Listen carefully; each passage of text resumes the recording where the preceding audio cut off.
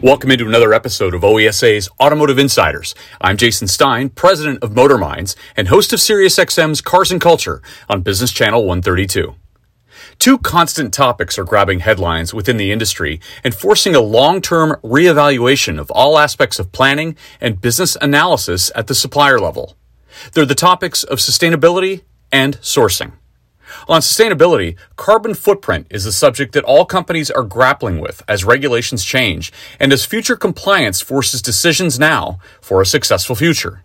Sustainability leadership is being added at all levels of the industry in order to get a handle on compliance expectations and future requirements. The ideal scenario is one in which OEMs and suppliers work together to reduce a vehicle's carbon footprint. Many scenarios are under careful consideration. And on the subject of sourcing, the concept of reshoring is now a hot topic, especially given shipping delays, material shortages, and timing. Incorporating supply risk into the part cost and the quote process is a calculation analyzed with a great deal of interest throughout the supply base. And on this week's show, two executives provide their analysis of sustainability and reshoring. Ted Mabley is an advisor at POLARIXPARTNER Management Consultancy, and John Monica is Portfolio Development Executive at Siemens PLM Software. Both are here today to provide their perspective and analysis of the world today. It's carbon footprint impact and supply risk on this week's OESA's Automotive Insiders.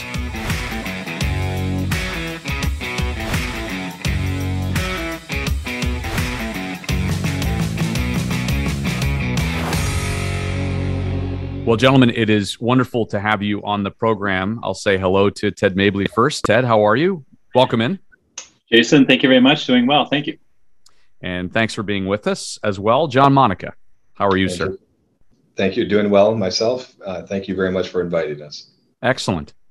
Let's start off. Sustainability is a very hot topic throughout the global automotive industry. We hear this on a regular basis. It is a goal that every company is striving toward and is a philosophy that has far-reaching implications. And the entire industry, obviously, adding a lot of staff to address the need for reporting at both a vehicle level as well as a parts level. And of course, this audience here on the supplier side interested in all aspects of it. Ted, let me start with you. What are you seeing as it relates to sustainability? Yes, thank you, Jason. It's been a very interesting journey because sustainability, the term, it seems to be changing, if not weekly, almost at a daily basis. So clients are trying to get their arms around. So does this include cradle to grave? Is it cradle to gate? What's going to be the whole impact?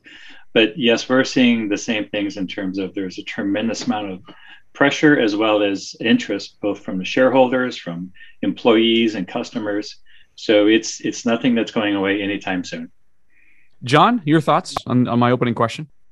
Yeah, so I'm with Siemens, obviously. And so what we're seeing a lot of or hearing a lot of is more around the realms of meeting compliance requirements in the future. So, and focus specifically on the automotive suppliers. So not that we're trying to take away from anything else, but compliance really becomes, and meeting that compliance is really becoming the major topic of focus with a lot of our customers and potential customers. And Ted, there's a lot of uncertainty around what's to be expected or required in the near term. And there's one region leading the way. Tell me about that. Yes, Jason, the industry tends to be following the direction of what's coming out of Europe. So the Europeans have been extremely aggressive on trying to set up what will these standards be? What do they look like? What kind of information is going to be available to document and also to trace and do an audit, so to speak, in terms of what's going to happen with this carbon footprint. So we're seeing Europe really taking the lead in many of these attributes. And sustainability leadership has become a real focal point for many companies, right? And I think that goes back to what I said at the opening. The organization that's needed to address the need. You agree, Ted? Yes, I do. And so I think you're going to be seeing more and more structure come out of this, as well as the definition starting to be much more clear down to the supply chain. John, what is Siemens doing in order to address this issue? So what we've actually been doing is working with the EU and the development of a specification around the methodology for carbon footprint calculation. So we've been working with them for 2 years.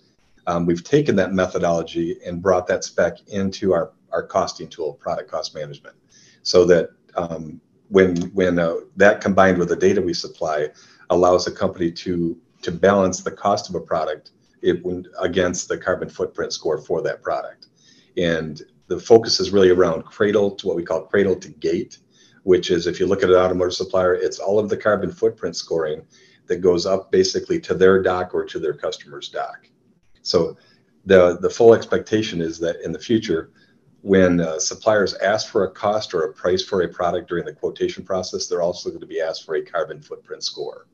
And so it made sense to us to put the two of them together, so that if there's negotiations that take place down the road or conflicts, those two can be balanced against each other very quickly, cost versus carbon footprint. So John, when you consider the requirements of the auto industry in the future, what's your major takeaway? There's still a lot of gray area, a lot of questions trying to be answered right now. But in our perspective, we want to make sure that our system or our methodology meets the needs of our customers, meaning focusing right now on the tier 1 suppliers or tier 2 suppliers within the industry. What are they going to be expected to provide? And it is that defensible carbon footprint score to be matched with price and all the complexities that go with it. How do they, and I mentioned the word balancing before, but how do those get balanced against each other? What we see is basically a target being given out, and at the OEM level, maybe at the vehicle level, and the OEMs then being forced to work with suppliers to both hit obviously a pricing score or cost score, as well as carbon footprint. Yep. And Ted, I'm proud of a good idea that what we're seeing as well as suppliers are starting to put in their RFQ documentation. They would like not only to get obviously the cost from their supply base, but they're also putting in information there for the suppliers to put in their CO2 data. So again, it's not just something coming from an OEM level. It is now right today coming from several European-based tier 1 suppliers.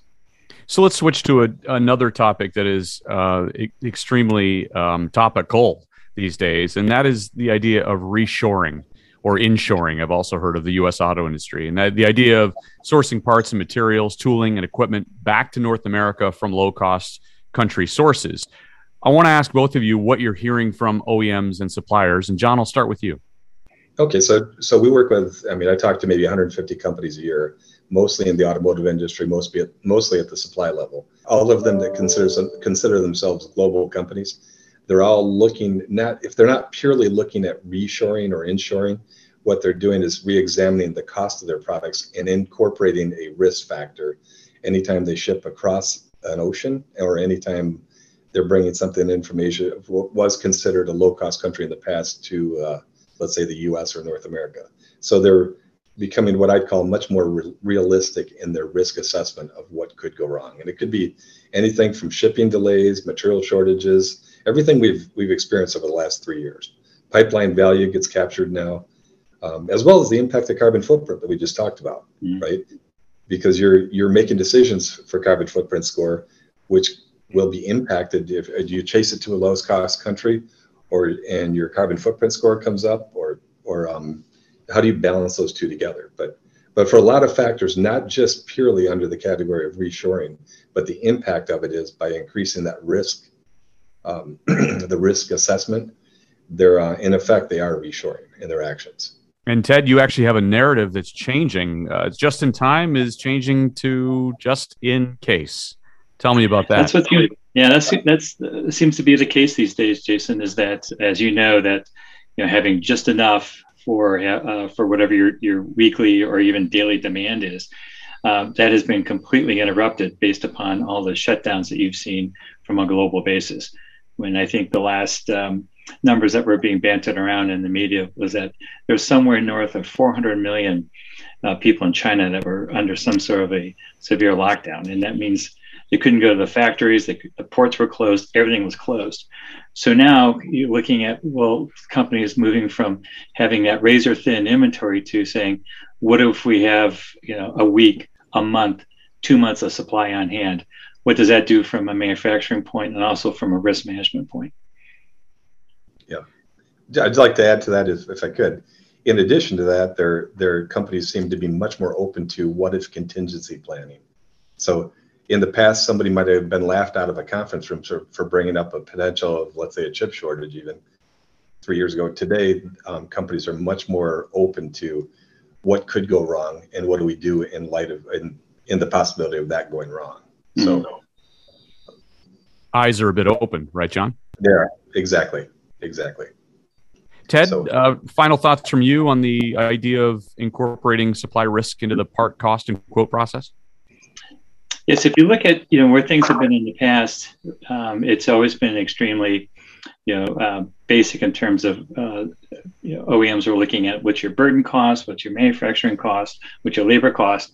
Now you're looking at other parameters that are coming in that, quite frankly, we haven't seen. And if you look at dovetailing this entire cost equation along with the carbon issue, now you look at, it's not just the cost of that die-cast component, it's the cost to manufacture the aluminum of that die-cast component.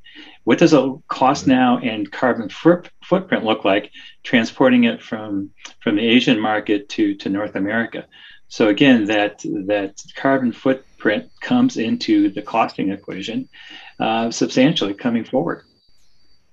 John, the final word to you. Yeah, so one thing I guess what I'm seeing a lot of is a lot of variation in the way risk factors are calculated or quantified. What I'm trying to do is, and what I profess and what I try to do is make people aware of what other companies might be doing. What I think is really needed is sort of a risk forum to commonize what these factors are, at least have companies consider stuff that they may not be considering today. Mm-hmm. So I think there's a great opportunity for that to benefit the entire auto industry.